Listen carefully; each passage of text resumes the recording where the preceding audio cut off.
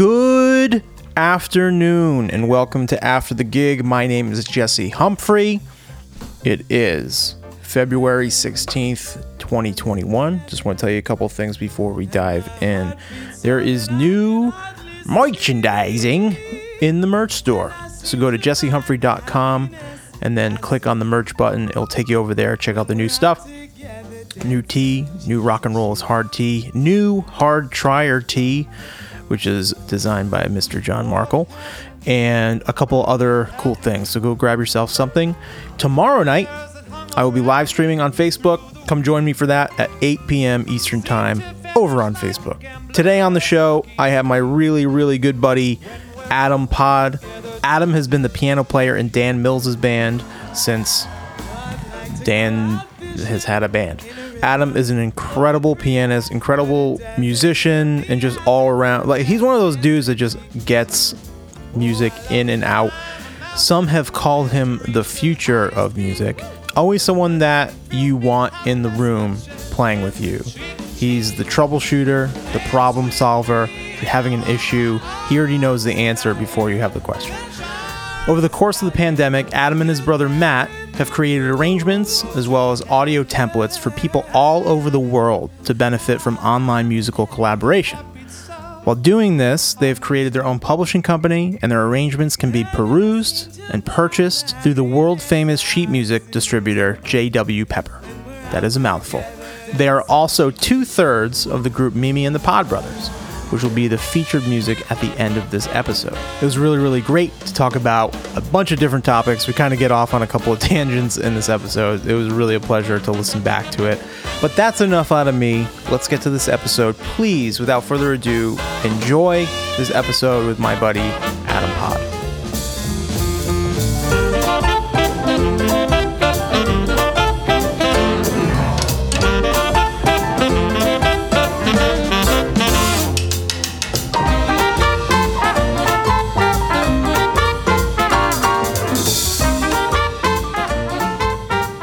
The idea of physical togetherness is getting so abstract. Like, it used to feel like I could remember it and miss it, and now it feels like this foggy.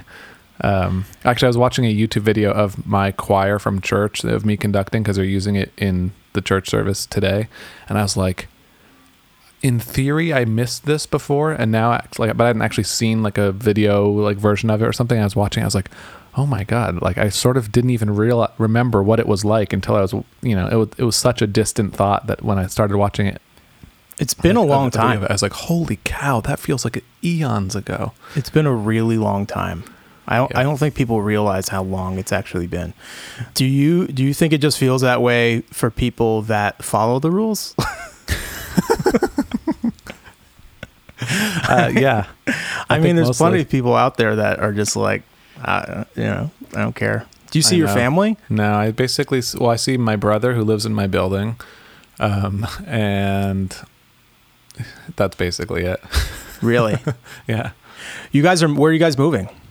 Down the street. Why don't you guys get out of the city, move to Providence or something? I hadn't ever considered leaving the city until just now when you said that. And really? Sounds pretty good. I think I'll do it. Yeah. Wow.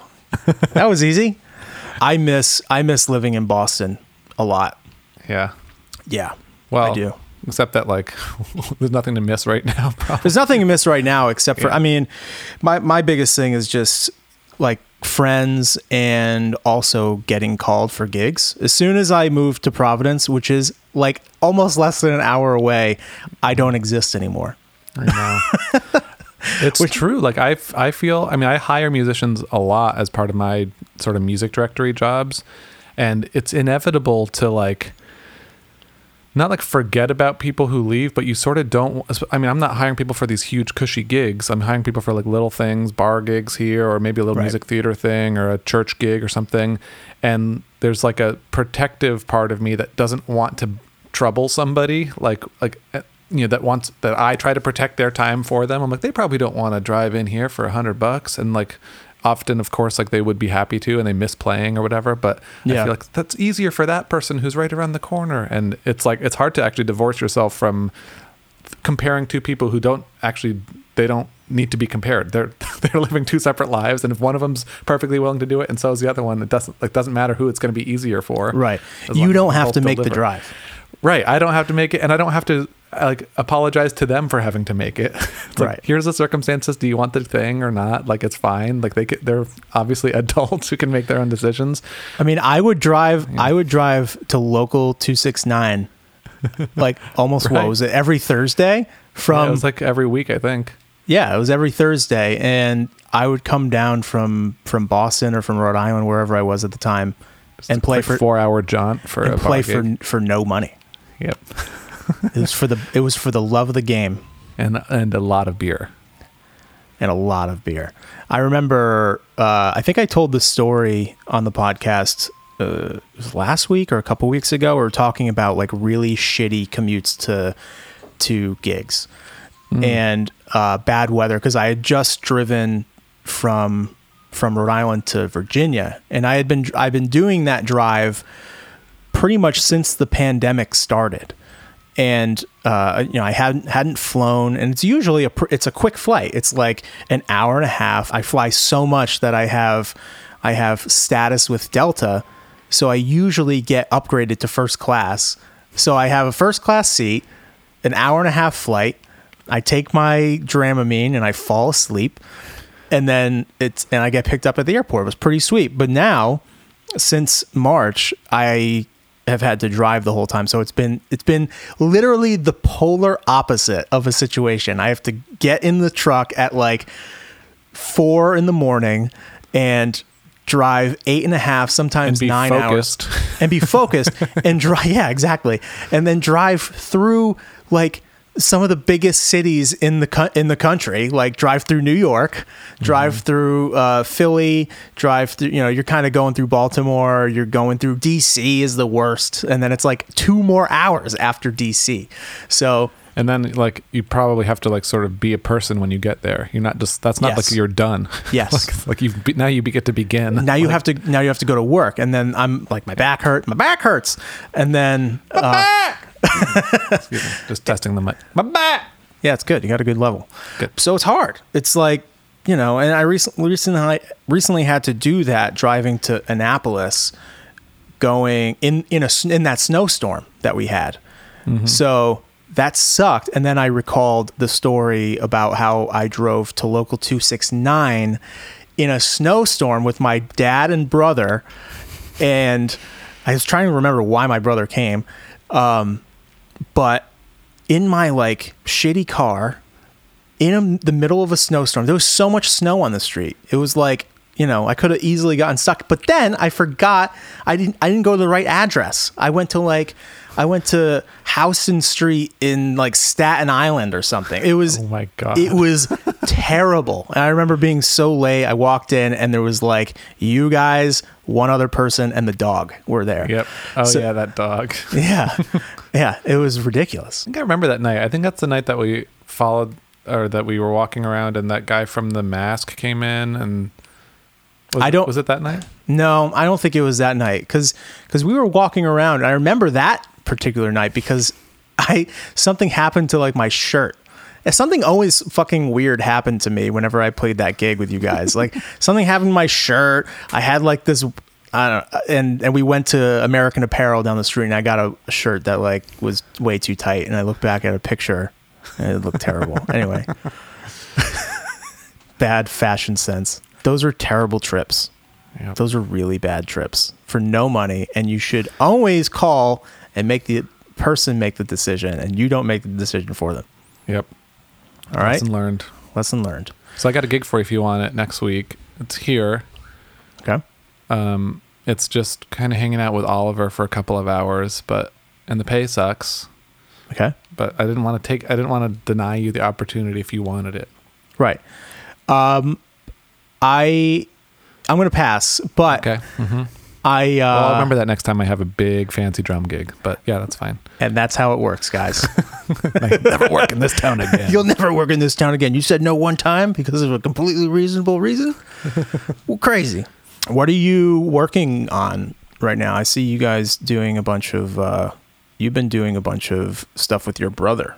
How are you going to be able to live with your brother? Is that an option for you? We've been putting it to the test pretty hardcore, like since the pandemic. I mean, we have separate apartments now, and that's what we would be moving into. Also, it's not like, oh, we have like I'm in the living room and he's there. It's like they have their upstairs floor. Like it would be good for like you could. This is laid out for like 2 different renters. It's not just like for a family with enough bedrooms. So we've basically been putting that model to the test for quite a while now because we're in the same building. And since the pandemic, we basically hang out at some point every day because the kids, that's the only way they play with other kids is with each other. Right. And we eat dinner together like 5 nights a week. Like it's just full on over here. So yeah, I think it'll work. It'll obviously it comes with its, I wouldn't say challenges because it's not like a major confrontational type of challenge, but it's like, okay, like it would be nice to see some other people, but that feels more pandemic related than living near him related. Like I miss anyone else. Everybody's different. Like everyone needs their own space, but you guys do like such similar things. It's true. We have a lot of overlap, like professionally and personally, have the same family. So it's like when we're trying to visit family or someone's coming to visit us, it'll make that stuff kind of nice. But yeah, we've been doing a lot of work together. We were sort of put our heads together when the pandemic stuff happened and the music world was completely like vanished. And it was like, all right, we don't have any gigs and like, what are we going to do? And him and I both arrange a lot of choir music for specific choirs, basically like the choirs that we're directing, and just kind of as a means of directing the choir. It's just like what we both like about being in front of a choir is them singing something that you sort of put together in your head or whatever. It's not just like, I love conducting. It's like, I like put the music together and then like see it come to life with this group of people. And so we've been doing that for years as like choir directors and music directors of various organizations and projects. And we've been kicking around this idea forever. Like, wouldn't it be nice if all the work that went into like arranging the music ever saw the light of day again after this one choir sang it this one time? Right. Basically, like publishing these arrangements so that they could have like a life other than like the once or maybe once a year that this choir that I happen to be in charge of, gets it put in front of them. And so we were, with the time and space carved out, thanks to COVID, we were like, all right, what would this look like to like actually do some more self-publishing, whatever. And then as a kind of an experiment, we were like, people are doing all these virtual choirs, like started popping up like weeds. Like every group is trying to make a virtual performance so they can maintain some feeling of togetherness or community or musical, whatever they were used to doing that just got, kind of pulled out from under them. And a lot of the teachers, they have to go back to work somehow, Right, they have to do something. And some of their administrators are more reasonable than others. Some of them are just like, whatever you need to do. Like, it's like kind of, it's sort of like a free for all, like try to be effective as a teacher. And that's the direction they're getting. And some are like, I still need a Christmas concert and, make it happen, like people, and they have like some principal has no idea what that would even mean in like a virtual setting.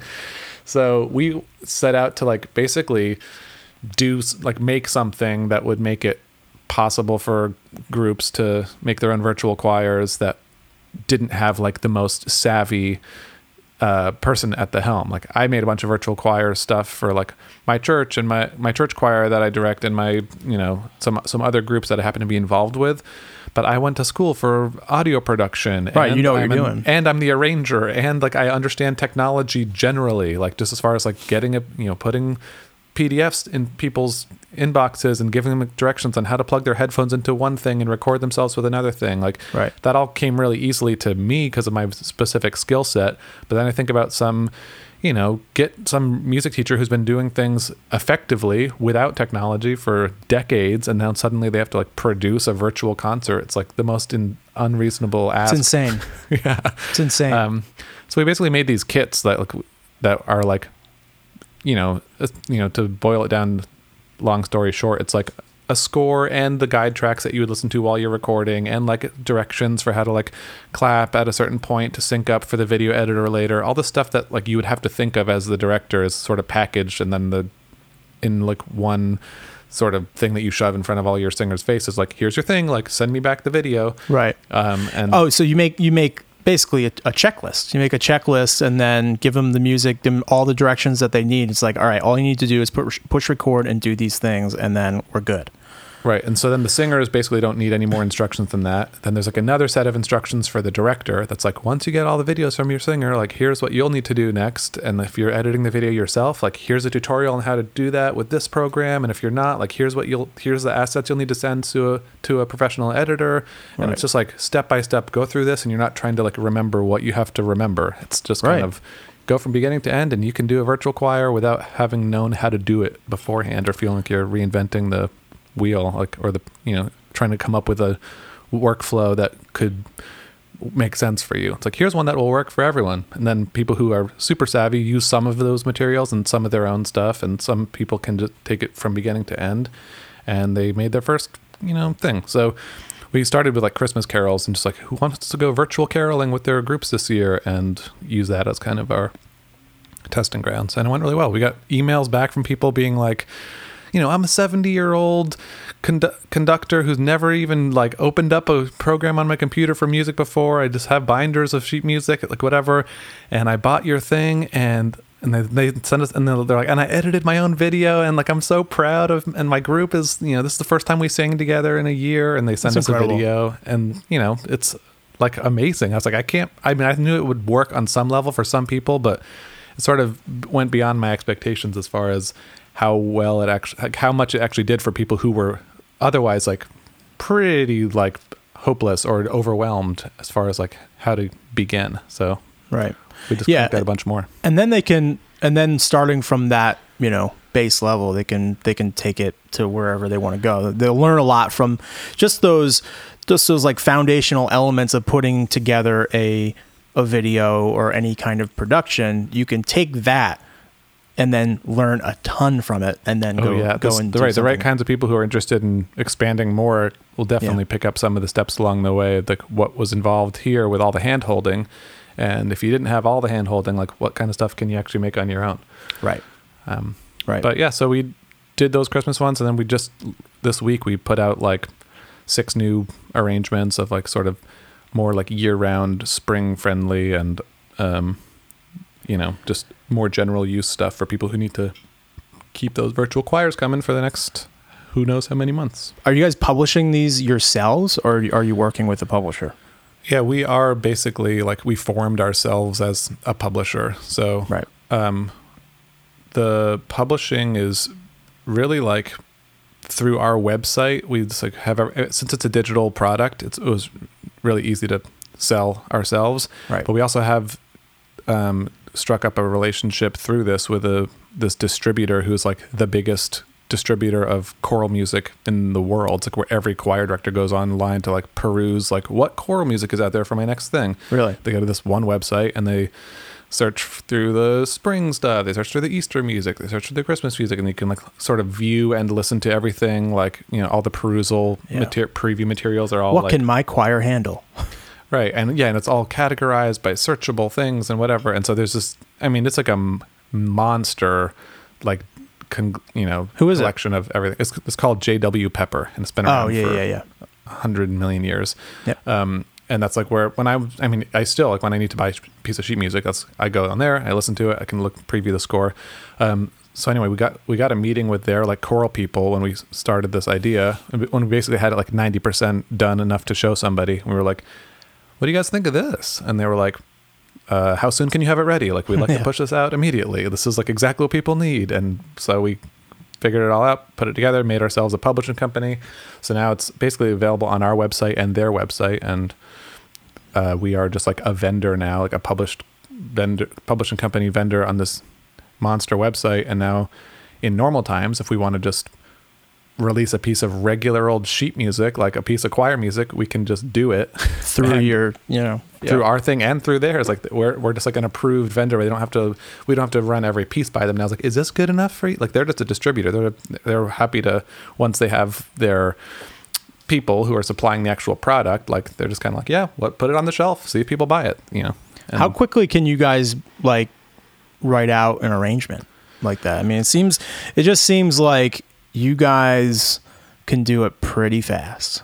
Well, Pretty the writing good it at out, it. like the notation stuff, is definitely the fastest part. It's everything else that becomes like, oh my God, I can't believe there are so many steps to this. Like when you go to lay it out, like for the virtual stuff, for the virtual kits especially, where it's like everything needs a guide track. Like that's this thing is like, click this link and you're hearing just the accompaniment and the tenor, and we like hire a professional singer to sing the tenor part. And so it's like putting all those pieces together, like the recordings of the guide tracks, which also serve as the demo that you're listening to see if you even like the piece. And so it's like a bunch of like stems and all those things are and arranging the music, That's a the lot. accompaniment.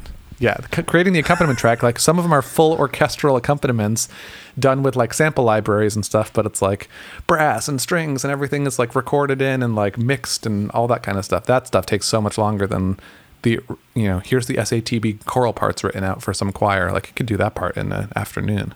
But Do you have to worry about copyright stuff or anything, or is it a new thing because it's like your own arrangement? Or you do have to worry about copyright if you're doing music that's not in the public domain, but we are doing all public domain stuff for that reason. Gotcha. And with the Christmas stuff, it was the easiest thing in the world. It's like Christmas carols, they're all in the public domain. They're all in the public domain. Right. I mean, virtually, as far as like, not like Winter Wonderland, but like Joy to the World and Hark the Herald and Silent Night, or anything that's, basically published before 1924 is fair game.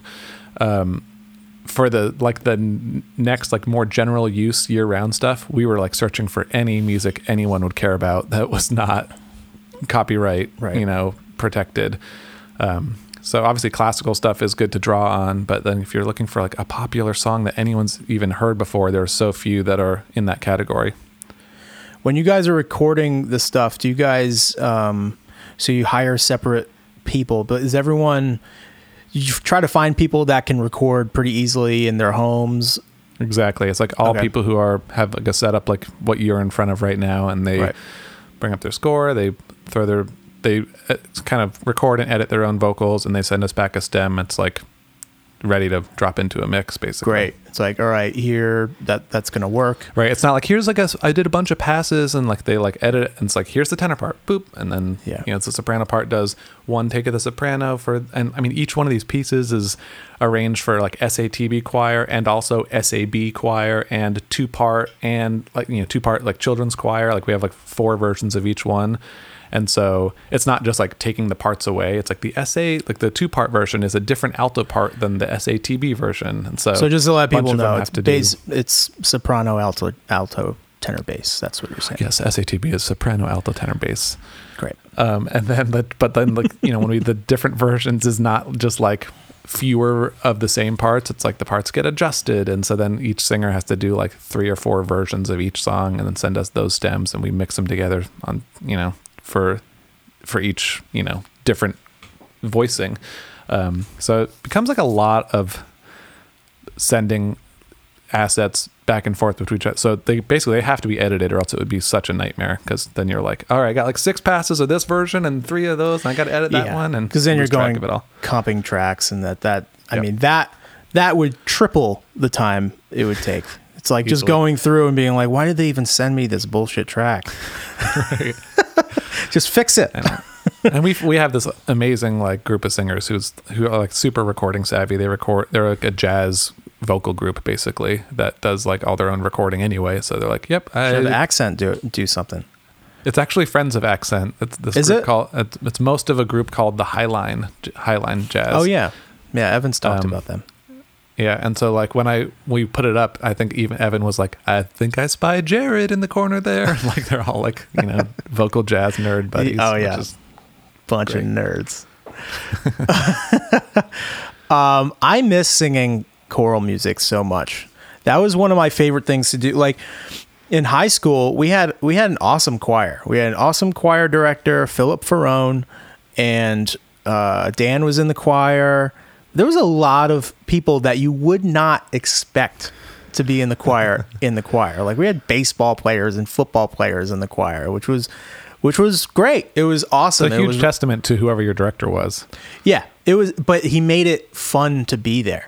Like Yep. he would joke around. He would throw people out of class, like go to referral. Like he would kick people out of class, and then the next day they'd be hanging out in his office, just like having a good time, like Yep. talking about music and talking about different things. And like, it was just such a great, it was always such a fun place to be. And that was, I think it was, home base for a lot of people in high school that wouldn't have normally had a group or a crew to like hang out with, Well, just as far as like an environment for like having fun and like being in a, like there's not this by comparison in high school especially, but just sort of in general, you can just kind of picture like the energy in like a room where a bunch of people are making music together. It's obviously structured very differently from like a band practice for Right. like, a band that you'd be playing in, I don't mean like high school band, but when you go to a band rehearsal now, like for Carbon Leaf or something, there's obviously like something fun about just getting in the room and making music together. Right. And the environment is like a breeding ground for like fun and shenanigans and like Right. just sort of like, being sort of messing with each other and like having a good time and laughing a lot. And so in high school, compared to like most of your classes, and you go show up to choir, and like even when you're being productive, it's so much of it's like a different wavelength that everyone's on compared to the rest of your day. Yep. That it's like that's where all of my friends, of course, like surprising nobody, were all like my choir and band friends in high school. But it was not just because we were like-minded. It's because I think it's also just because the kinds of interactions we were able to have during the day were like so much like deeper and more like fun-filled than whoever you're in your Spanish class with or Yeah. whatever. You get to actually just sort of like get to this like kind of weird level with them where you're you have a million inside jokes after a week of class instead Yep. of just like listening to the teacher and trying not to talk too much so that you get yelled at. We would have choir before school actually started, so it was pretty early in the morning, which sucked. It sucks for singing, but as far as Sucks for just like being awake. yeah, it's so crazy how early you get up as a kid. It's nuts. It's bananas. Mm-hmm. But we would start the day. It would be on such a high note. Pun not intended. But like you would just have this great base to your day, this great foundation to your day, and then you would go to class, and then there would be and this is just how it was set up in my high school. But then I would have a whole other like band period or choir period or a music theory class or something like that, where I get to go back to the fun place, and it's just Right, you get like a little dose of it. Right. Energizes you for a bunch of crap you don't care as much about. Yeah. You get to come back and get refueled. Yeah, and after school, if I had a bunch of time between school and like baseball practice, or between when I was going to go home or whatever, I would go to the band room or the choir room and just mess around on a drum kit. Yeah, Or that was like totally the hang. Yeah. Well, also just think about like space wise and logistically, like that's where you could hang out. People hang out like on the stage or on the risers or whatever. Oh, yeah. Like, Yeah. Really, like there was so much going for it as like as I said before, like an environment to like hang out and have fun, because it's not just like a room with like 12 desks in it. Like Right. it's a room where people can kind of mill around, and you can kind of end up over in this like down this sort of big, you have enough room to spread out and like kind of like go down the hallway with like two of your friends and not be like, it's not private, but it's like there was just more room to like sort of spread out and do kind of whatever you needed to, and all be sort of together when you wanted to come together. And it just sort of makes sense as a sort of flow wise, like feng shui wise, that you would be like Right. wanting to go back there instead of hang out in a classroom. It was the best. Yep. It's something I don't think about very often, just how fun it actually was, and how like, yeah, it was just great. It was band and choir were the best. So are you guys trying to move forward? Obviously you're going to do more stuff with the publishing and all that, but how deep into this are you going to get? Like, are you have you guys been working with, cause there's like the musical stuff that you guys are connected with, and like, where is this all going? I think most of the publishing stuff efforts that we're going, most of the stuff we've done has been like geared toward this like pandemic music making virtual stuff. Most of the stuff we've done and like tried to sell, basically, like actually published and posted for, you know, public consumption, has been like this virtual choir like branded thing. But obviously with at the center of that is Matt and Adam Pod, our arrangers, like our choral music, you know, lovers and arrangers that like putting this stuff together. They do it a lot and they do it at a high level. And so I think probably the next leg of this is like, I mean, hopefully it's just not more virtual stuff. It's more like stuff for like kind of like more like run of the mill choral music. Doing it in person. Right. Well, doing it in person, obviously we won't be there for the people doing it in person, but selling music for people to do that, like kind of like conforming to a way more normal and unfortunately saturated market of like, you know, a choral anthem. Like, all right, I have a choir of 60 people and you want to buy a piece for them to sing in their next concert, and like providing music that people can buy from us for those sort of normal purposes. Well, the cool thing about it that I don't think will go away is the fact that now with something like that, someone in California or someone in Italy or whatever can collaborate with somebody on the East Coast or you know, or wherever. So even if it is going to be used more in a traditional form in choirs and schools or whatever, you still have the aspect of more professional people or at more of a high level, or just out of, you know, say they're just out of high school, but they love choir and they want to collaborate with their friends that moved away to college. They can still do that kind of thing and have a really good way to do it. Yeah. The remote collaboration thing, obviously, like everyone learned to.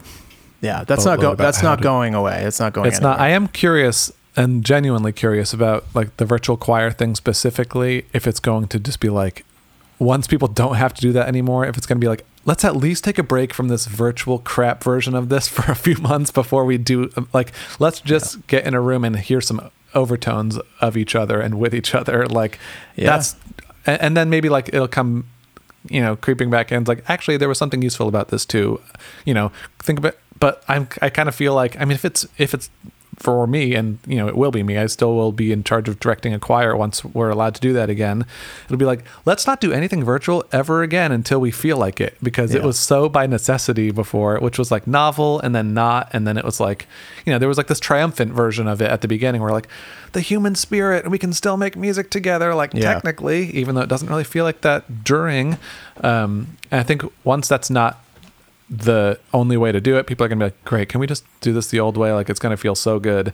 And then I'm totally curious if it'll come back as like this is also useful for, you know, for sometimes, even when you don't need to be, because of health reasons. Like there's actually a usefulness here that now that we've all learned it, we might as well make use of it. I think it would be great use for like, say, a summer band or a summer choir project or something where students, you know, to make things not atrophy, you know, for the regular season or for when they're doing concerts or whatever, they can do a summer virtual project that is really helpful as far as, you know, making sure things are still working the right way, and also to do a fun project. And then you'll see people that are technically savvy that just want to do it.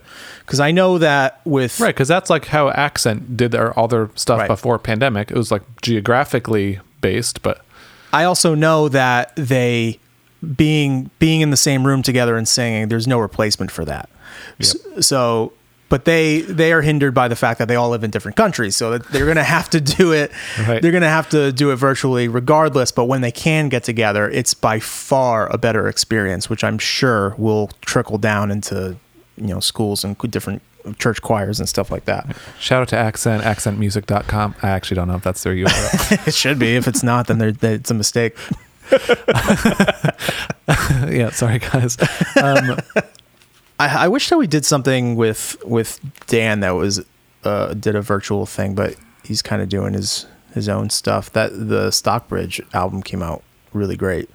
Oh, thank you. What was that like to record?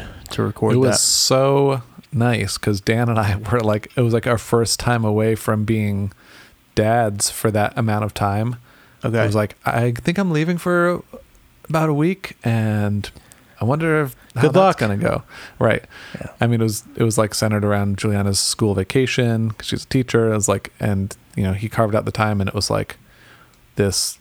I mean, I knew it would be awesome to be like having my full brain back, without even like the undercurrent of like, you know, mealtime, schedule, nap, diaper, whatever.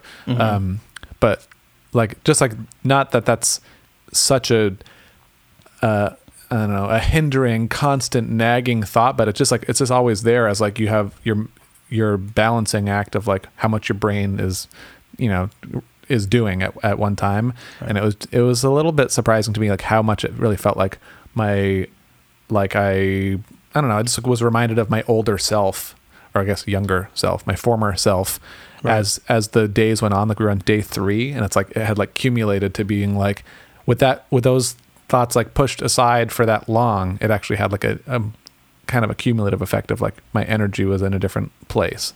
And so my experience was like very like centered around like that newness, not just like we're making this music with, you know, and it's going in this environment, but there's that added layer of like, and for the first time, you don't have to think about, for the first time, you know, in a year, you don't have to think about all this stuff. So right. It was sort of like there was this novelty there. It was obviously like, it's always great to get into a studio doing music that you love with people that you really love, like for any amount of time, but like to have a week to do that is a luxury anyway. So right. It's kind of layers of like, of that, like, positive, of those being like positive elements of the experience were kind of all piled up. And, you know, Dan and Mark are like my best buds. So yeah, that's awesome. I really like the way that it came out. Like it's awesome. You can definitely feel like it definitely felt like like recordings that were just relaxed. They just felt like relaxed recordings, and I think a lot of it probably had to do with the fact that you guys were away from the kids for an extended period of time. It's just like, man, we can just relax and lay into these tracks and just make something that we all enjoy, and we know that it's not like that big of a deal, and it's just, we can just kind of do this there thing. Was definitely like an element of trusting ourselves like there that I think we've been more hesitant to do in the past, where it's like, instead of trying every version of a thing and then deciding which one we like best, it was like something would get laid down and we'd be like, yeah, that sounds good, and like let's move forward like from it. And it wasn't rushed, but it just wasn't as like picky. Yeah, painstakingly thorough. It was more like that bass line sounds pretty good.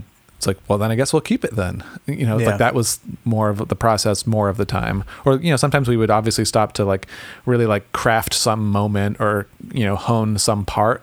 But then it wasn't like, let's hone this part and then make an alt version of it. And then a third thing that was totally different just to see if, and it would be like, if you follow our nose, if something's going well, go with it. And then if it feels like it's done, go to the next thing. And then obviously we're always listening back, but it felt a little bit more like an element of trusting our own taste along the way, instead of questioning whether everything that we liked in the moment was going to hold up, you know, against some other idea that we hadn't thought of yet. I don't know if that makes sense, but no, I mean, it makes perfect sense to me, because every record that I've been involved in making with you guys has been like, you know, it has to be the perfect mic placement. We have to do something like 4 times, or like or you know, maybe there's this other layer we need to put on it that maybe wasn't necessary or something like that. And this isn't just to have negativity. It. Would you do that 10 more times? Right. And that's the thing. It's like just to have it. Yeah. So that kind of way of doing things. I remember having conversations about this with Dan a bunch when we were doing the last thing with Sam. Oh my God, I can't remember his last name. I have to edit that part out. Do you know? Sam. You know what I'm talking about. I know who you're talking about. The Small Talks and Saturdays. Yeah, Small Talks and Saturdays. When we were doing that, it had such a different feeling, obviously because you and Mark weren't there, but it was a lot of like, oh, let's put the drums up. It wasn't like this perfect setup that you would see in like a Berkeley recording studio with like baffles around everything. And, you know, it wasn't like that. It was just, it was very much a organic way of putting something together, and if it worked, and we moved on and we went with it. And I really enjoyed that. Recognizing like the medium that you're actually trying to make something for.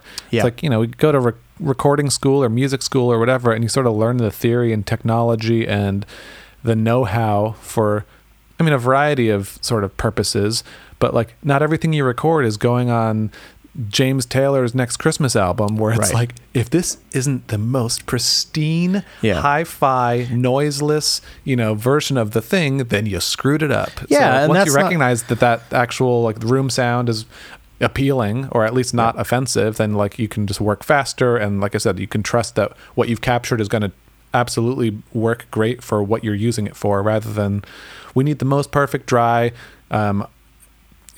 pristine version of this thing, just so that I can dirty it up later. It's like, well, if it's already kind of sounding like that now, like get it and use it. Yeah. And I love the idea of letting the space not completely dictate where you're going to go, but have a part in where you're going. Right, not fighting against it, like use it, playing into it. Yeah, use it. Like if that's what the room is giving you, then all right, let's go with it. Rather than having a a vision and just like getting frustrated with not being with what the room is giving you or whatever. So yeah, and I think it's, not to get too like sort of workflow philosophical here, but I think it's kind of important to. Oh, hold on one second. Sorry. We're in the middle of a really important interview here. Hey! Hi, Jesse. Hi! She can't hear you. He says hi. Oh, hi. It was more enthusiastic than that. Oh, it was super enthusiastic. It was like, hi! Oh, cool. Well, here we go. Oh, there he is. I'm talking to Jesse. All right, we'll be back later at the end. Bye, guys. Bye. Bye. Yeah, I'm talking to Jesse, buddy. I need your help out here. Look at this thing. Help me put it together. Hey, what instrument does Jesse play? What instrument does he play? You know. Yeah, drums. Oh, Drums. I'm honored that he knows who I am. Of course. All right, adios, amigos. Do you want to say see you later, sucker? No. Say see you later, sucker, to Jesse. No. No? Okay. That would have been a great ending to the podcast. See you later, See you later, suckers. suckers. All right, bye. There it is. Wow. How do we get back? I don't know. Oh, I know what I was saying. It's so funny because there's been so many moments like that over Zoom. Oh, like, all right, how do we get back into this deep conversation we have? I think I can give you a good edit point right now if you want it. It's fine. I'll probably leave all that in. Okay, perfect. As I was saying, not to get too philosophical about workflow stuff. Leaving some room for, especially if your like pre-production stuff has not been in that space, like leaving some room for whatever decisions are yet to be made, or spontaneity, or improvisation sounds sort of more like a heady, jazzy way. More like it, spontaneity. Yeah, spontaneity and like, some looseness around some of the details so that they can actually come to life with the space in mind. Like you were saying, playing into it and not fighting against it. Like if you have everything, perfectly crafted and like think exactly how you're going to do it, and then you get into the space and it doesn't exactly feel right in there, then it'll be sort of harder to walk that back. So I think leaving a little bit of like sort of creative headroom for like, and what's it going to feel like once we're actually in that barn or in that in that studio, can be super useful. When I arrange music for my choir at church, my church choir, I do a lot of it from home, obviously. And then there's like these times when I actually have the luxury of being in that space by myself, and I'll be coming up with some piano, and it's a 1840s Gothic sanctuary that holds, 500 people. And it's like got beautiful acoustics and tall ceilings and everything, and a really nice piano. And so when I'm there, like arranging music or like concepting ideas there, like, holy cow, is it less work? Because I'm like, I'll play some simple, sparse, thing. I'll be like, that will make a great intro, rather than like, is there more at home on on my upright in my living room. It's more like, is there a prettier way to do this? Is there Right. like a better way? Is there something that's more special feeling? And then if I'm in the space where it's actually going to happen, and I'm realizing this, like, that's enough, move on. Kind of like you said, Yeah. we're talking about with the recording process, like, that's good, sounds good, move on to the next thing. Like, that's actually working just fine. You don't need to like, beat a dead horse and Right. try to come up with 10 versions of it to mine out the best one. If it's working and if the space is really lending itself to that, then it can be, it can be like one of the devices you use, not just a platform for everything else you've done. Right. And I find, and let me know if you agree with this or disagree, but Disagree. yeah, that's usually how it goes. But when you're listening to a recording or any recording, I try to think of lately, like, what you remember about that recording when you're listening to it. Your mind might work a different way because you're listening to something else, but I'm trying to think of, like, the normal listener and how they hear a song. They remember the melody, the lyrics, and maybe like a signature, drum fill or a signature guitar part. They almost always don't remember how it particularly sounded, or like the fidelity of it, or whatever. There's always some kind of like disconnect between the memory and how it actually sounds. So like I always feel, and lately I feel like it's more important to get the actual part and the notes and like an interesting part. And yeah, it is important to make it sound good, to make it mixed well so it all works together. But it just kind of reinforces for me the fact that you can get something and be like, great, that's working, let's move on.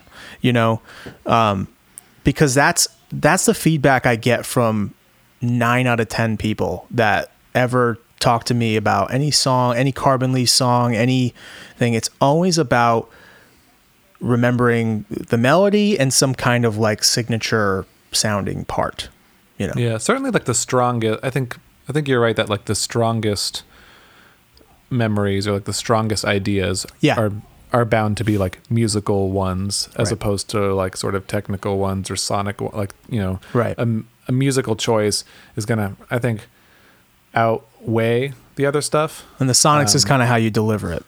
Right. But I will push back just a little to say that I think Motherfucker. sometimes it's like, sometimes like, maybe not just sometimes, but a lot of times like the sound world that you're in or something is giving somebody a feeling before anything Of that's course. like actually musically memorable. Yep.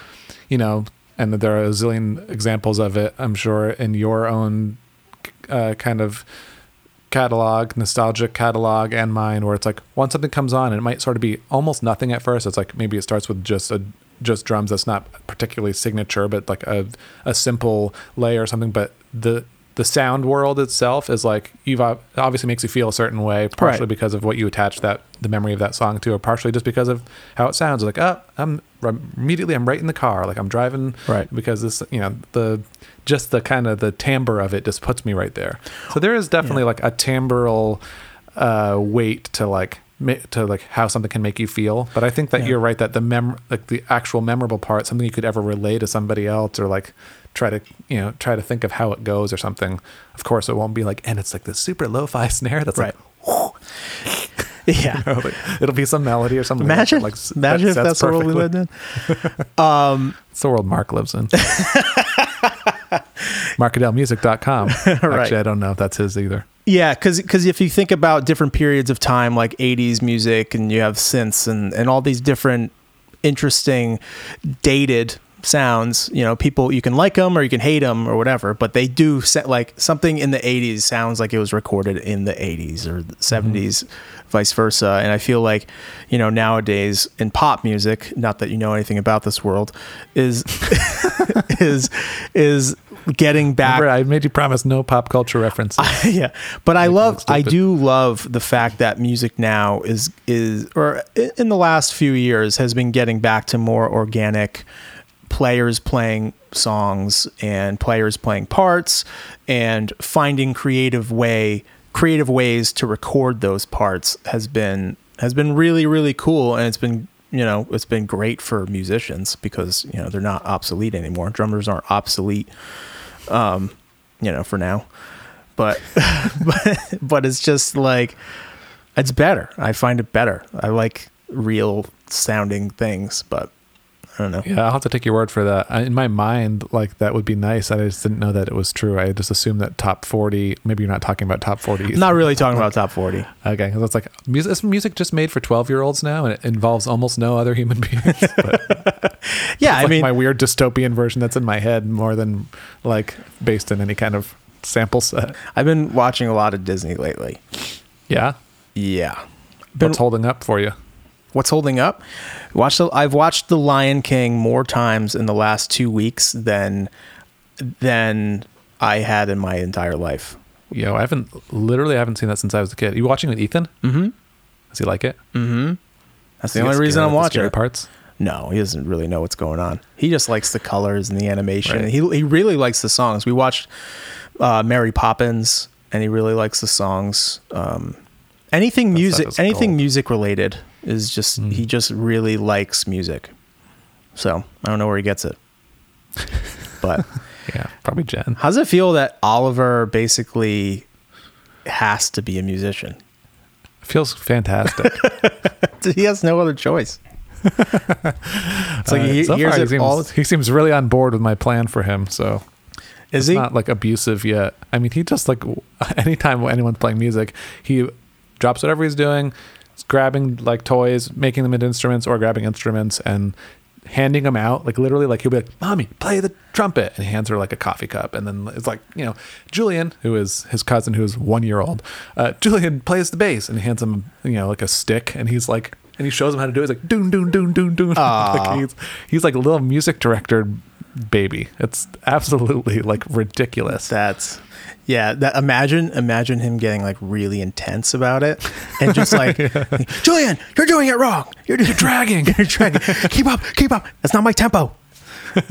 My tempo. It's actually very easy to imagine. I had Kids are getting bossy. I had a Berkeley professor that did that to me. Said my tempo in your face. Mm-hmm. He was a bass player, and it was one of those times where Berkeley can make you hate music, and it happens to everybody. I'm sure of this, but he would play the most out bass part, like not a single downbeat, not a single root note, and just really trying to fuck with me the whole time, and just and making it almost like him trying to embarrass me in front of like the rest of the ensemble, which was like just vibing you out. Yeah, which was 5 kids, and I stopped in the middle of what we were playing, and I look at him. I go, "What the fuck are you doing?" And he goes, "You gotta learn how to keep up. This is not how the real world works." I was like, if there's someone like you doing this to me out in the real world, I'd knock them the fuck out. And he kicked me out. And he kicked me out of class. Nice. And I came back. Not how the real world works. Like, when's the last time you heard of music like that in the real world? Yeah. It doesn't sound like real music. And I came back, and he gave me this story about like, you have so much potential, blah blah blah blah blah. And I'm like, don't do that to me. Like, we're here to learn. I had to remind him that we're in school. Like, we're here to learn. Yeah. Dude had just watched Whiplash like one too many times. It was like way before that came out. But it was exactly what it was about. And I just, I never forgot. I was like, I don't want music to be like that for me. Like, Yep. I don't want it to feel like that. I don't want anyone to ever feel like that. Like, trying to vibe someone out because maybe you're not on that big tour. You didn't get that big tour, so you have to sit in a classroom with a bunch of 20-year-olds and vibe them out. It really rubbed me the wrong way. Like, there's a huge culture of like intentional alienation in the jazz world. Has plenty of it for sure. Whether you're in academia or on the gig and someone's like, "You don't know that tune? Oh man." And I'm like, you know what? There's a lot of friggin' songs in the world. How about if you can't think of another song that you'd also like to play, then maybe that's like a problem that you're having. Right. Not me not knowing this one that you're thinking of right now. Right. So I was recently, I'm thinking about buying, I don't have a keyboard or a piano or anything in here. And I've been talking about this for years, but I want to get one. Mm-hmm. And Piano is like the one thing I feel like is impossible for me to learn. And here's why. Because I think I'm dyslexic. I look at piano music and I see the lines and I don't understand how someone can read 4 notes at the same time. And I get like if you know you have the chord chart above it and you can see what chord it is or whatever, but like doing that while also reading a melody, like it makes my mind explode, and I don't get it. Is there something I can do to help alleviate that, or is it just taking it slow and reading all the different parts and then just kind of memorizing it? Let me ask you something. Okay. How much drumming have you done that was like fully notated drum parts? Fully notated? Yeah, like instead of like slashes with like directions, Some it's hits, like, yeah. you know, a written out drum part where you're like actually seeing like the kick on the bottom space and the snare on the third space and like the hi-hat and all that kind of like, you know, sort of like a maybe more, probably the most common version of it is like theater drumming, like music theater, like has the most like intricate written out drum parts, but you know, a written out drum part that has multiple, you know, not just like for a snare drum, but for like a kit. Hardly ever. Yeah. I wonder if you'd started doing that, if you would maybe learn something about whether it's like the piano or the dyslexia or like harmony and like music theory that's like specific to pitched instruments. Cause obviously like a real like drum set part that's written out and has like some intricacies in it, that's like a lot to keep track of too. And you have all the muscle memory and like technique, like locked and loaded. And I wonder if you would be like, yeah, actually I can read this just fine. Or if you'd be like, yep, this is just too many note heads. And because it's not, you know, like a piano chord is, or piano music is obviously tends to be more complex than written drum music. Cause there's, you know, just more voices within the part or whatever. Right. But it might be like kind of an interesting context to see if it felt easy or hard or. I mean, or useful. anything that I do as far as piano will feel hard, because it's like, you know, when you first started playing the upright bass, I mean, I'm sure it was a challenge, but I mean, you picked it up pretty quickly. But Bass is so easy. Just to everyone out there, if you're looking to learn an instrument and you don't have a lot of time on your hands, pick up a bass. yeah, seriously, 1 note at a time, usually quarter notes if you're playing jazz. Like, Really good bass players, that stuff's not easy. But, you know, if you agree to disagree. if you want to make money, it's not hard. I don't know. What I'll say to that is that drummers and drum music, like written out notation, there's so many familiar patterns. There's so many things that you're like, oh, I get what's happening here. And I imagine that exists too with piano to a certain extent. But Right. Instead of reading as like a sea of like note heads as like, look at all the pieces I have to keep track of, you see it as like one big idea, like you can start to recognize bigger chunks of it. Right. And That's definitely what I used to tell my students more, is that like you're kind of working on building your vocabulary visually. Right. So that like you recognize a chord as like a chord. Like if you see 4 notes written out as a chord, you don't actually have to do the real-time analysis of like, okay, we got an F here and an A, a C, and an E flat. Like you see F, A, C, E flat, and it jumps at you like reading a word. It's like you don't actually look at the letters at a certain point, you look at the word. And I think that's kind of true for music notation too. You start to recognize bigger and bigger pieces so that there's less of the, I don't know, places to get off course. right. So You I don't have to. how You your don't have to dyslexia- count up the staff to. Right. to- I don't know how your dyslexia affects your actual reading of like letters and words and stuff, but it's an analogy I use with my students where it's like, if the notes are letters, then that chord is a word, and then that phrase is a sentence. Like you can even recognize short sentences at sort of like almost in an instant if they're sentences that, you know, come back a time and time again, or have really familiar pieces. And then you throw one weird word in a sentence, like some word that doesn't come up in daily use very often. And then you sort of have to like stop and look at it. And then like when the next time you go back through it, like, you know, it's coming. Yeah. But there's definitely some parallels there as far as like, you're just going to recognize these bigger pieces the more you look at them, and not trying to sight read hard music and not going back to like get familiar with something and then, you know, repeat as necessary. Yeah. It's been like that for me, even with drum notation. Like if I was in a concert snare drum class, which I was in one of them, and you have to play these intricate snare drum pieces, these you know, classical pieces and stuff.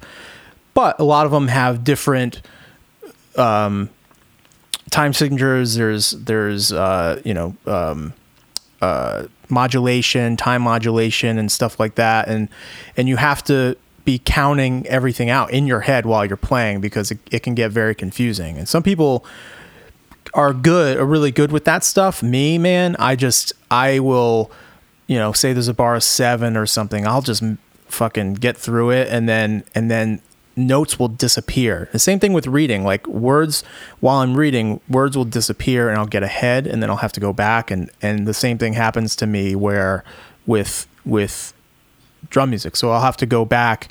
I'll have to memorize everything. I try to memorize everything that if I have to read it, so that I don't get into the situation where I have to sight read it. Right. It's very weird. Actually having to track like a very specific path with your eyes, right, or you're lost. Right. Because I know what it's doing. I know what to do. I know what the notes mean, and I know everything as far as like, you know, how to do it. But what'll happen is when I'm tracking, my brain will add and subtract notes. And I will end up effectively having to fake it.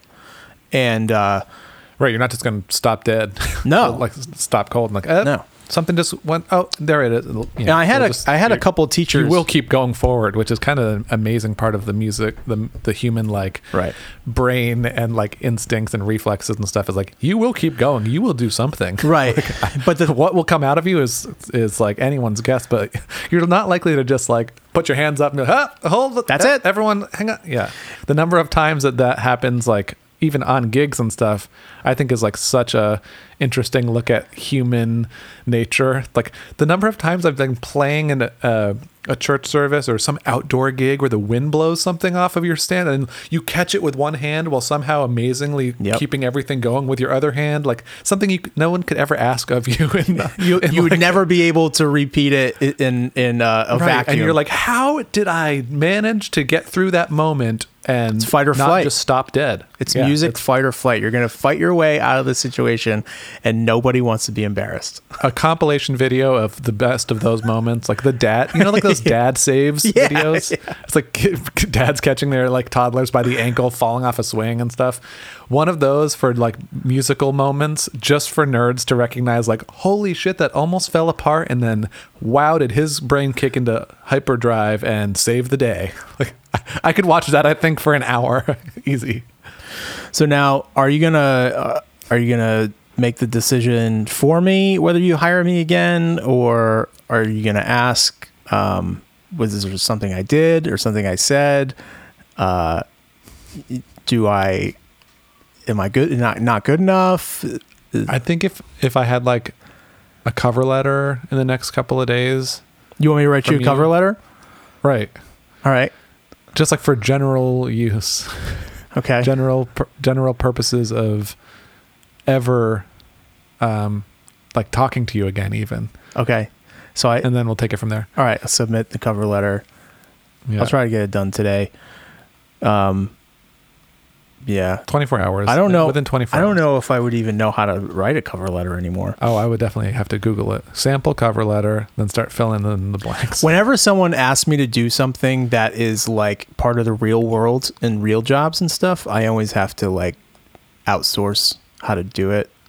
You gotta find some template. Like I haven't updated my resume in about 100 years, and every time I do, I'm like, this is so painful. But because I don't do it ever, it's probably something that people who are like organized and competent and also just need it more often, they're probably just like every couple of months they're like, yep, making the newest thing on top and the oldest thing, and every time I do it, I have to sit down for 2 days and like think about my entire upbringing. I do it every couple of years. Feels very daunting. Every couple of years, because you're like, how much should I put in there? I know it's all supposed to be on one page, but I'm so fucking cool and awesome that all the stuff it's got to be like a I'm booklet. like 3 pages of cool here. Yeah, but like some of that cool is from high school. And I so want, maybe I should let it go. maybe I should let it go. Maybe I don't need to put Best Buy from 2005 on there. But Did you work at Best Buy? I did, yeah. What'd you do? I sold cell phones and Nice. and In 2005? and iPods. Damn, you're revolutionary. Yeah. One thing I remember from selling iPods and different MP3 players before they all got squashed was there was this woman that came in that was asking me all these questions about the iPod and like what temperatures they could hold up to. And I'm like, I mean, I'm sure it'll be fine. The summer doesn't get that cold. It doesn't get that hot, up here. It's like, well, and she was like, I'm planning on climbing Mount Everest. So I want to make sure the iPod can withstand climbing up Mount Everest. I'm like, or what I said to her, I was like, are you going to be able to even think about listening to an iPod, or shouldn't you be focused on climbing the mountain? It's like, lady, this seems like a bad idea. Yeah. I told her, I was like, I am not qualified to answer that question. You're going to have to look that up. I don't think these have been 2005. I don't think these have been tested up to those heights and temperatures yet. But like, you could be you could be one of those pilot programs. Now that I'm thinking about it, my phone. There was a really bad snowstorm in Boston, and I had to walk to work. And I was walking there. I was literally the snow was up to my waist, the whole entire walk. Whoa. Yeah, it was pretty crazy. It was February 2015 because it was the worst snowfall in Boston on record. But I was walking to work and it was really fucking cold, and I took out my phone and it turned off. So that iPod did not survive Mount Everest. Make it to the top of Everest. Yeah, I made it. What temperatures is she talking about up there? Did she tell you? No, she didn't. Like -60. Like that seems pretty cold. I'm gonna Google it right now. What? Yeah, that seems. How cold is Mount Everest? How cold is it on the peak of Mount Everest? Came up right away. Let's see. -60 Celsius. Oh, I was gonna say, was I right on? I was definitely not thinking in terms of Celsius. -76 Fahrenheit. Dang. Holy, that iPod is useless up there. Yeah. Oh my God. I was not expecting it to be that cold. That's really fucking cold. That's real cold. What do you even wear? Look like a jacket, definitely. You're definitely going to wear a jacket, snow pants. Probably snow pants. Yeah, but like, where do you buy a jacket that can withstand? You probably have to buy like 3 jackets. Yeah, we'll probably put on 2 or 3. It's really cold. This is a little branch off mini episode of Dan and I's podcast idea from a zillion years ago of musicians talking science with absolutely no basis of no research allowed or required. Yeah, allowed, let's say. And someone just comes in, you guys basically get in a van, get over caffeinated, drive around and talk about basically musings on very probably easy to look up and yeah, I mean, I just found that in 2 confirm or seconds. deny. Right. But the jacket thing. Yeah. Like someone could just tell you that, but I like the idea of 4 people who will never and have never done anything like that, really trying to get to the bottom of it without asking for help. I'm going to tell people with confidence that in order to climb Mount Everest, you need to buy 4 jackets and you need to wear all of them. They all have to be different sizes. So you got to stagger the sizes. Stagger the sizes. You got to go small. Industry standard stagger size stagger. sizing. Size staggering. Size staggering. Need a better term for that. Yeah. Stagger sizing. So I need to go. It's a common term amongst all mountain climbers that stagger sizing. They need to stagger size. So yep. If your size, same with the boots. You wear 2 pairs of boots, one normal size and one enormous pair of boots. Pair of boots that fits over your regular boots. Right. Of course. Yeah, stagger sizing. Stagger sizing. And you got to stagger size Very your easy socks too. concept. Russian nesting dolls for your clothes. Right. And it'd be very, very effective, I can imagine. Mm-hmm. Do you think Fauci's right about this whole thing? About how it's a wait, who's Fauci again? No, I'm just kidding. It's a good one. I think, I don't really want to say what I think. You want to alienate half of your thousands of listeners? Yeah. I don't think we should continue to stay inside. I think it's worse than the alternative. Mm-hmm. The old cure is worse than the disease thing? I think so. I think we reached the point where that is true. I don't think we were there before, but I think that scientifically, I looked at a few charts, and I think that we're at the point where we should all just go outside again. Maybe when it gets a little warmer. That's like going to be a while before it gets warmer. No, it was 50 degrees here yesterday, dude. Oh. Global warming won't be fun. Hopefully it just lasts past the Earth, lasts past our kids' lifetimes, and then. So what I'm hearing is we accept the science of global warming and we reject the science of the disease spreading.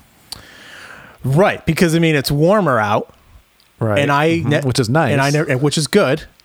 And the disease spreading is bad. That's bad, but I don't have it, and haven't gotten it, so I'm going to go outside. I don't see any holes in this plan. I think I don't think it's short-sighted rock at solid. all. Yeah. There will be people listening to this that take me dead serious. And I'd like you to email jessehumphrey@gmail.com and tell them what you think. some other Jesse Humphrey will receive that. Sorry, gmail.net. gmail.org. That's yours, right? Yep. All right. 2 things. Why are you and Matt so good at the piano? 3 things. Who's better? And then I want to ask you about Mimi and the Pod Brothers, but you answer those first 2 questions because those are hot button topics. Okay. 1, we're not both so good. Only I am. 2, I'm better. What was the third one? Yeah, you said there's a third one after that. Mimi and the Pod Brothers. Oh, yeah. He plays piano.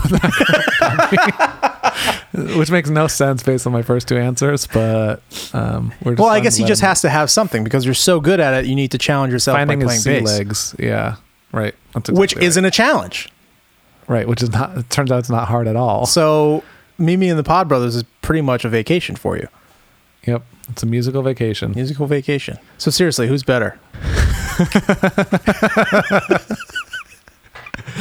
This is a question that. Do you know what this reminds me of? With you asking me, is high school. There was like 2 questions that everyone would ask us. That was like, who's better at music or piano, and do you guys ever share a girlfriend? Oh God!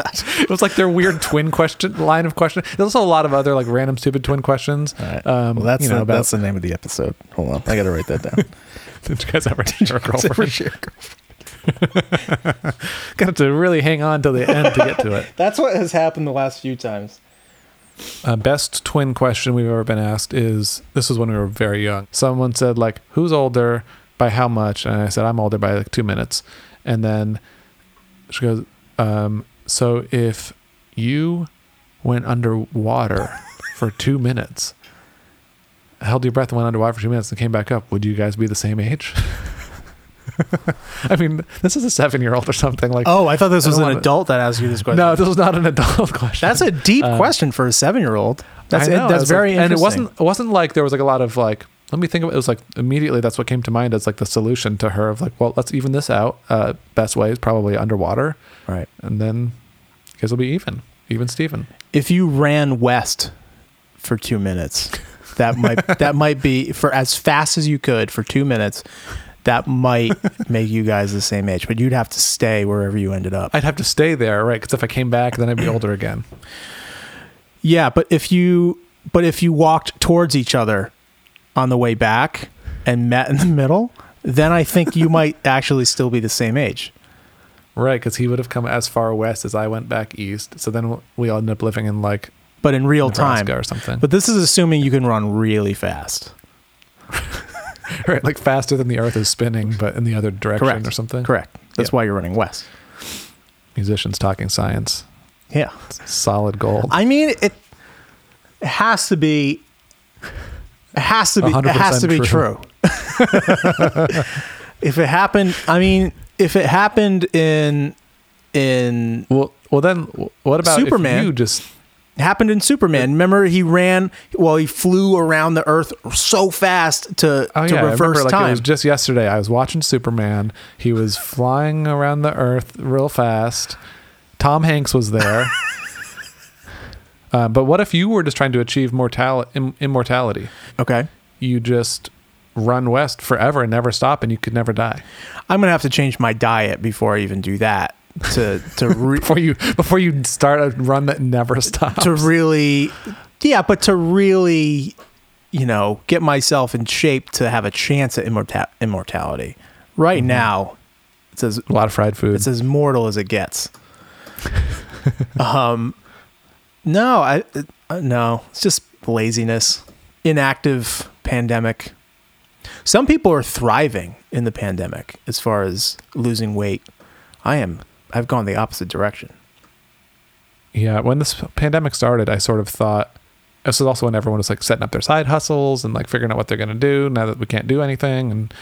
And it just sort of seemed like there was like a category of people who were kind of like whether it's exercise or some new business venture or I don't know, whatever other self-improvement thing that was going on. There's like that category. And then there's like people with kids. Basically was the other category in my mind where it's like, if I wanted to take on any kind of ambitious thing right now, It'd be damn near impossible. yeah. I mean, not that I can't do anything at all because I have a kid, but it's like, it's not about to reinvent something that I've been meaning to get to for a while. It's more like I got to problem solve this other thing kind of on a constant basis now while maintaining whatever else comes through the door. Right. I will say that having a child in 2020 made the year much better. Oh yeah, it's sick. For people that don't have kids, that probably sounds absolutely crazy because they're like, why the fuck? That sounds like the worst thing ever and the worst year ever. But it really made a bad year really, really good. I think we're also both in the category of very young children who you're not trying to navigate like shitty online schooling that's not effective. Right. Because that sucks. That sounds really challenging. Well, because once you get to the point where your kid is going off to school, that time you have retained that time. You have gotten that time back. So when you lose it again, it's like, no, I already went through that. I'm done. I am done with that. So I can see how that would be very... And also your kid has now been like stripped of a bunch of privileges and things they used to be able to do, and now you're trying to manage their expectations of how the world works.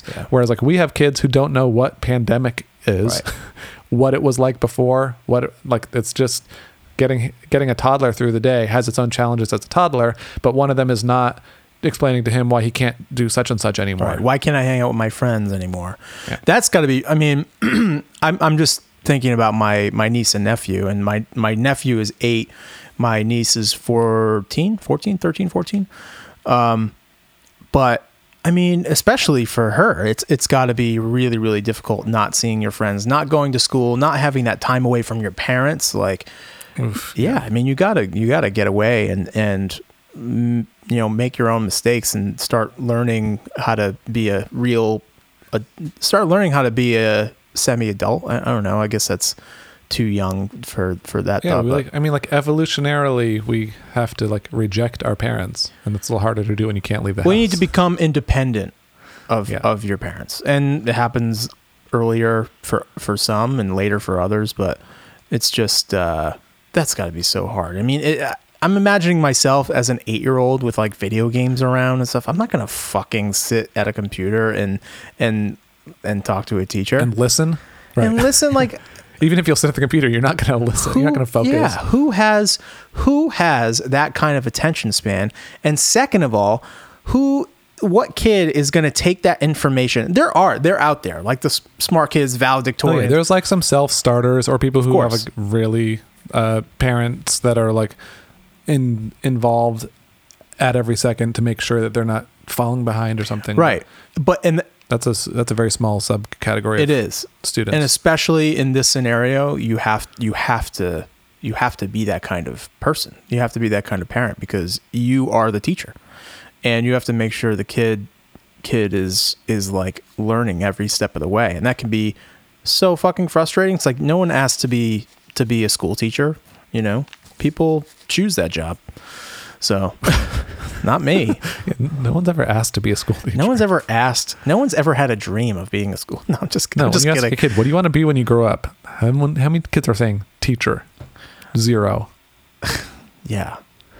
Cowboy, astronaut, firefighter. I mean, what else is there?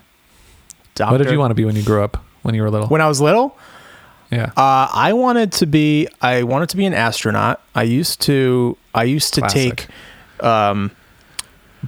liter bottles of soda. And it was when like Apollo 13 came out. It was when the series From the Earth to the Moon came out, where I was like really young and kind of in that had that kind of imagination.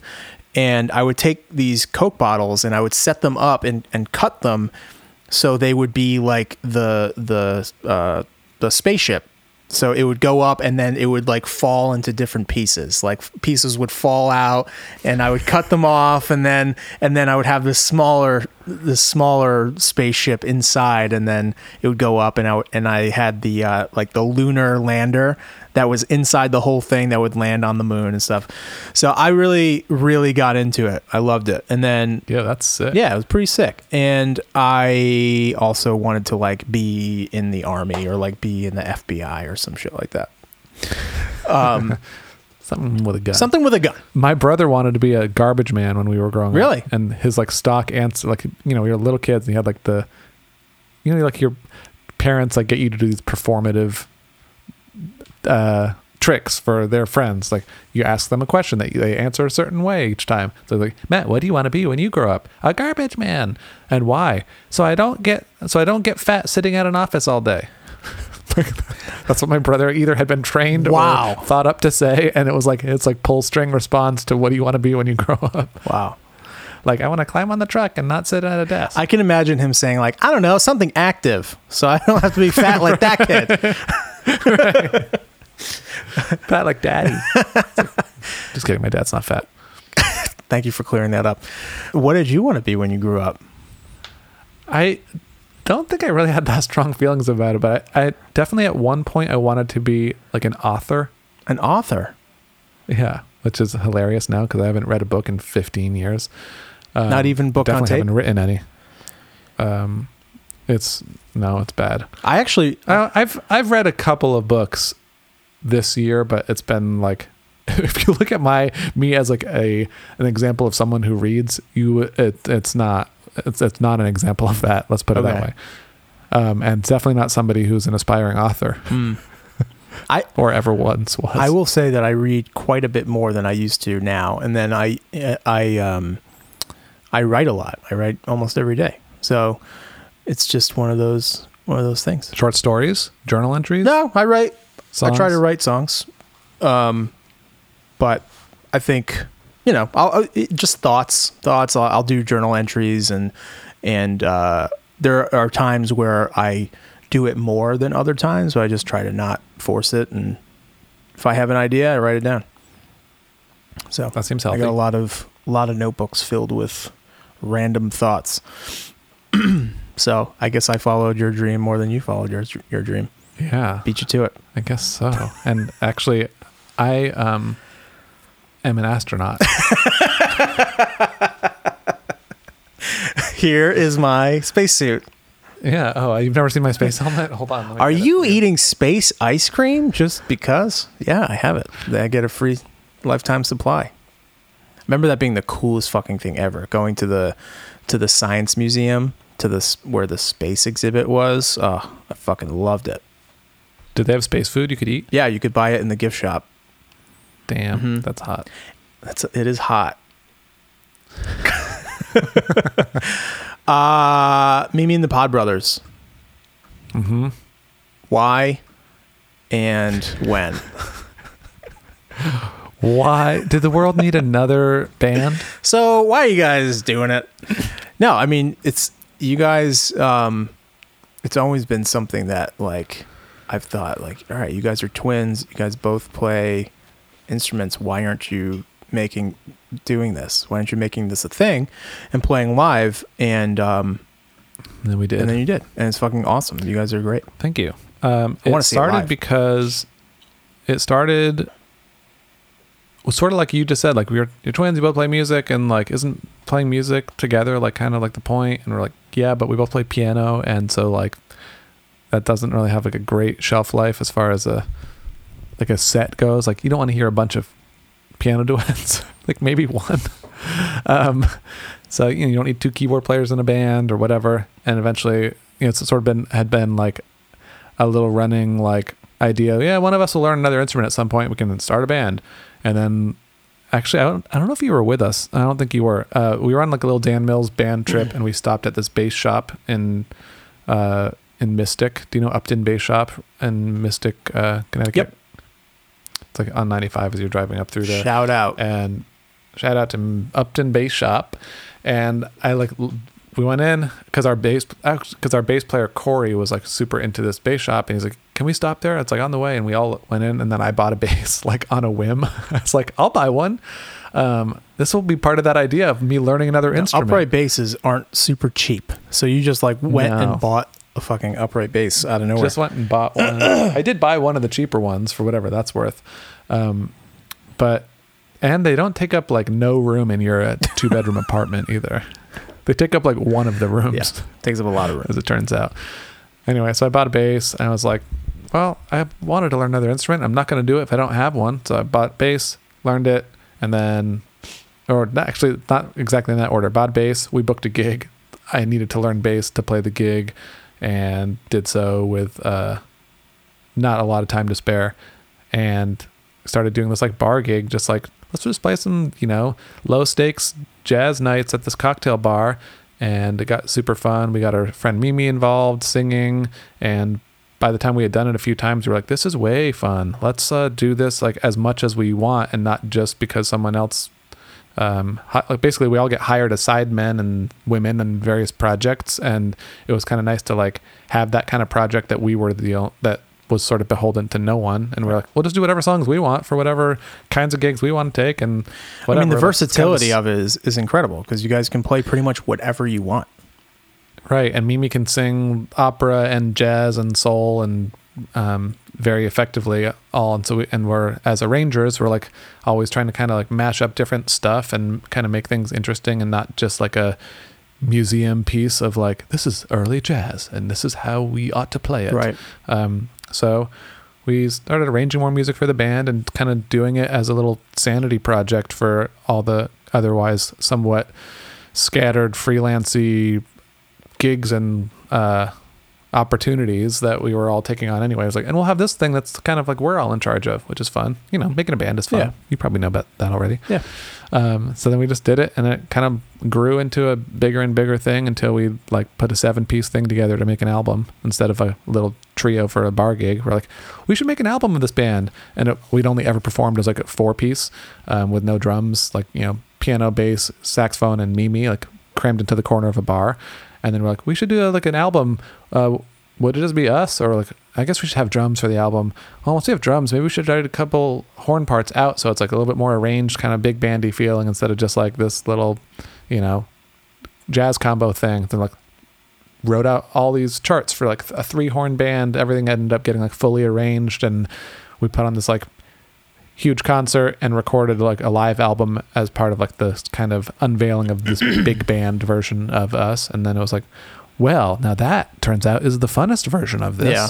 And there's not a lot of times where you can fit a 7-piece band in New York somewhere, but anytime we can, we try to get the group together and do something fun, whether it's a recording project or just to blow the roof off someone's wedding or a concert of our own at Rockwood or whatever. Yeah. No, it's awesome. I really I really like it. I think it's like a really cool version of what you guys could have potentially come up with. And it's like the perfect people, and you guys obviously work super well together, you and Matt, and arranging and probably picking tunes, and then with Mimi involved, she's had such an incredible voice. So it's like, yeah, it's definitely a good example of like, because there's like sort of three of us as like the core members, right? It's not like sort of one person then hiring 5 others. It's like sort of 3 people who make up like a good solid core of the group, who are all have a vested interest in bringing like as much of themselves and what they actually thrive at to the group. So when we actually go put it all together, it's like a decent number of people like at their capacity in the way that they want to be, right. Which I think has like a lot of value when you have an ensemble. It's not like someone's idea getting realized by a bunch of others. It's like right. The 3 of us have sort of this collective that has that we've shaped into like what we all want it to be, if for lack of a less corny way of saying it. And so then we're all kind of, like I said, like sort of at our capacity in our sort of various lanes of that band. Yep.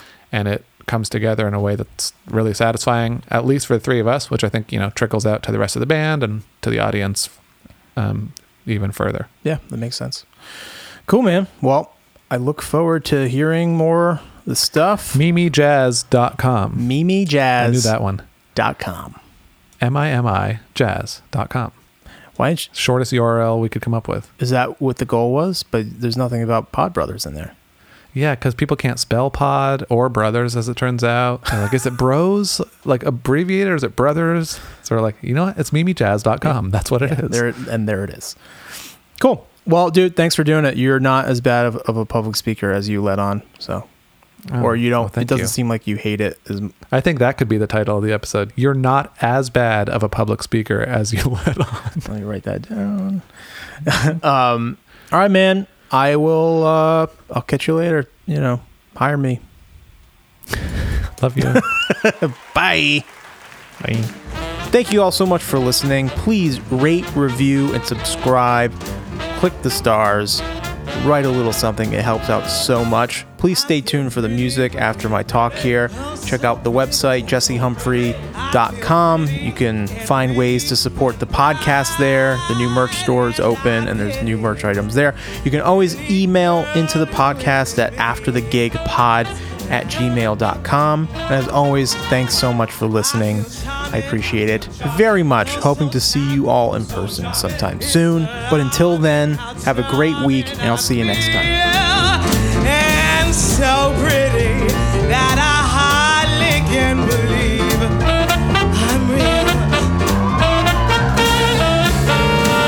See the pretty girl in the mirror there. Who can that attractive girl be? Such a pretty face, such a pretty smile, such a pretty dress, such a pretty me. I feel stunning. And entrancing. I feel like running and dancing for joy.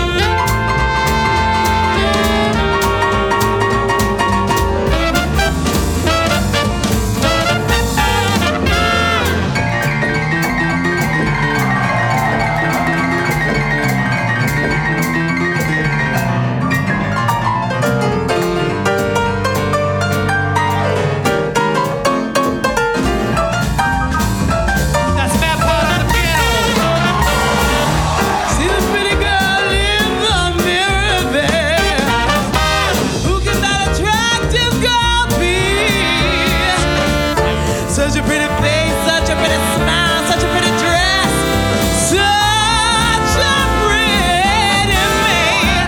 I feel stunning, and entrancing. I feel like running.